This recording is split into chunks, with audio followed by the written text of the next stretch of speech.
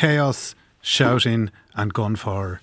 Corridors filled with dust and smoke. That's what's emerged in pictures from an Israeli raid on the Nasser hospital in Khan Yunis, the largest hospital in southern Gaza. Israel claims it has captured dozens of terror suspects. Hamas says that claim is not true.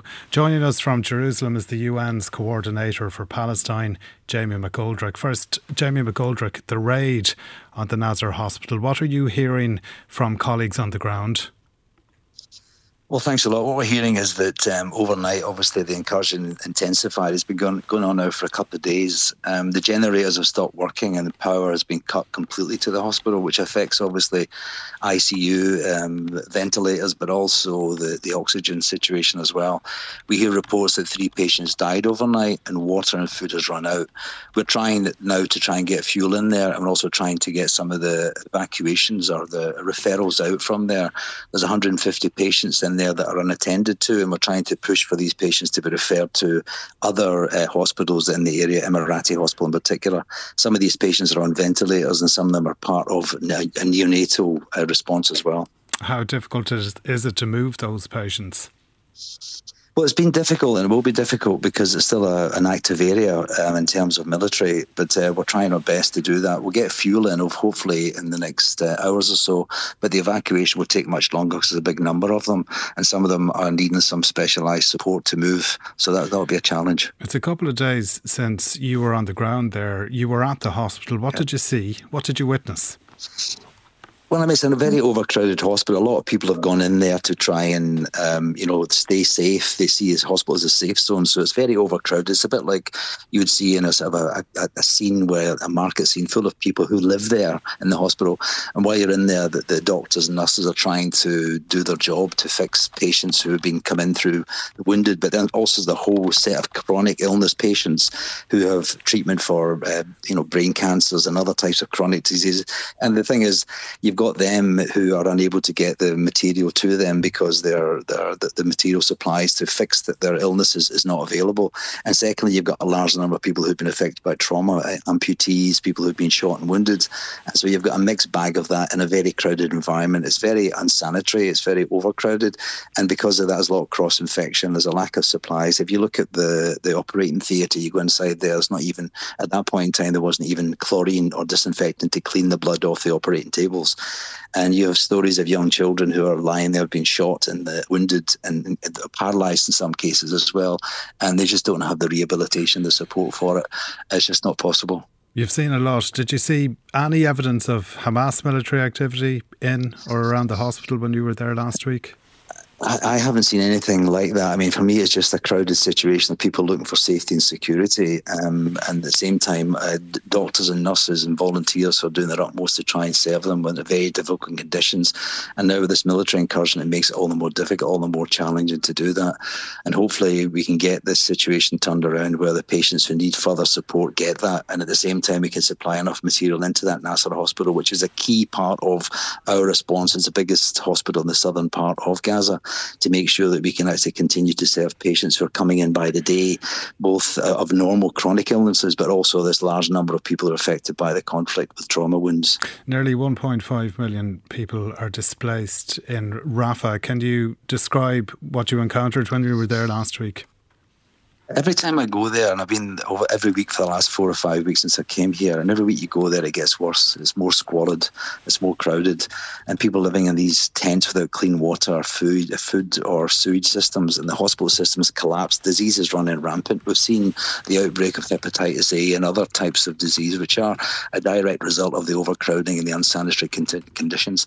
Children are taking contaminated water and getting stomach illnesses as well. So all of that is causing real problems for us.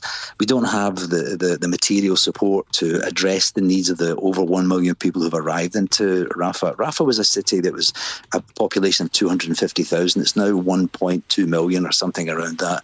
And the actual conditions themselves, you can't move around easily. Driving a car for 1 kilometre takes you an hour and a half because the streets are so crowded. People have built their tents and their shelters onto the hard surfaces of the roads and the pavements. Well, what do you do if there is an Israeli ground offensive on Rafah? What contingency plans have you in place to help people? Well, to be honest with you, we're actually doing contingency planning right now for the people who are still arriving into this area. And for us to do another contingency plan on top of a contingency plan, it's just not possible. We have no pre-positioned stocks. We have no supplies in places where we would use them normally in an emergency. So what we're doing, anything that comes in and what's coming in is limited, we use it straight away.